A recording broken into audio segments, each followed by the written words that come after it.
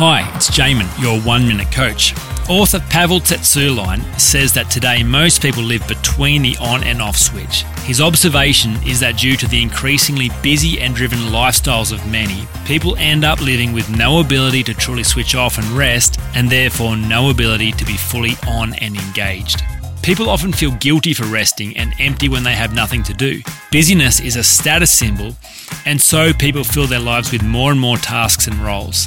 They understand that it's killing them, yet at the same time seem to have no ability to get off this treadmill. If you feel like you are constantly on, always moving from one task to the next without proper downtime, then in fact you are never on.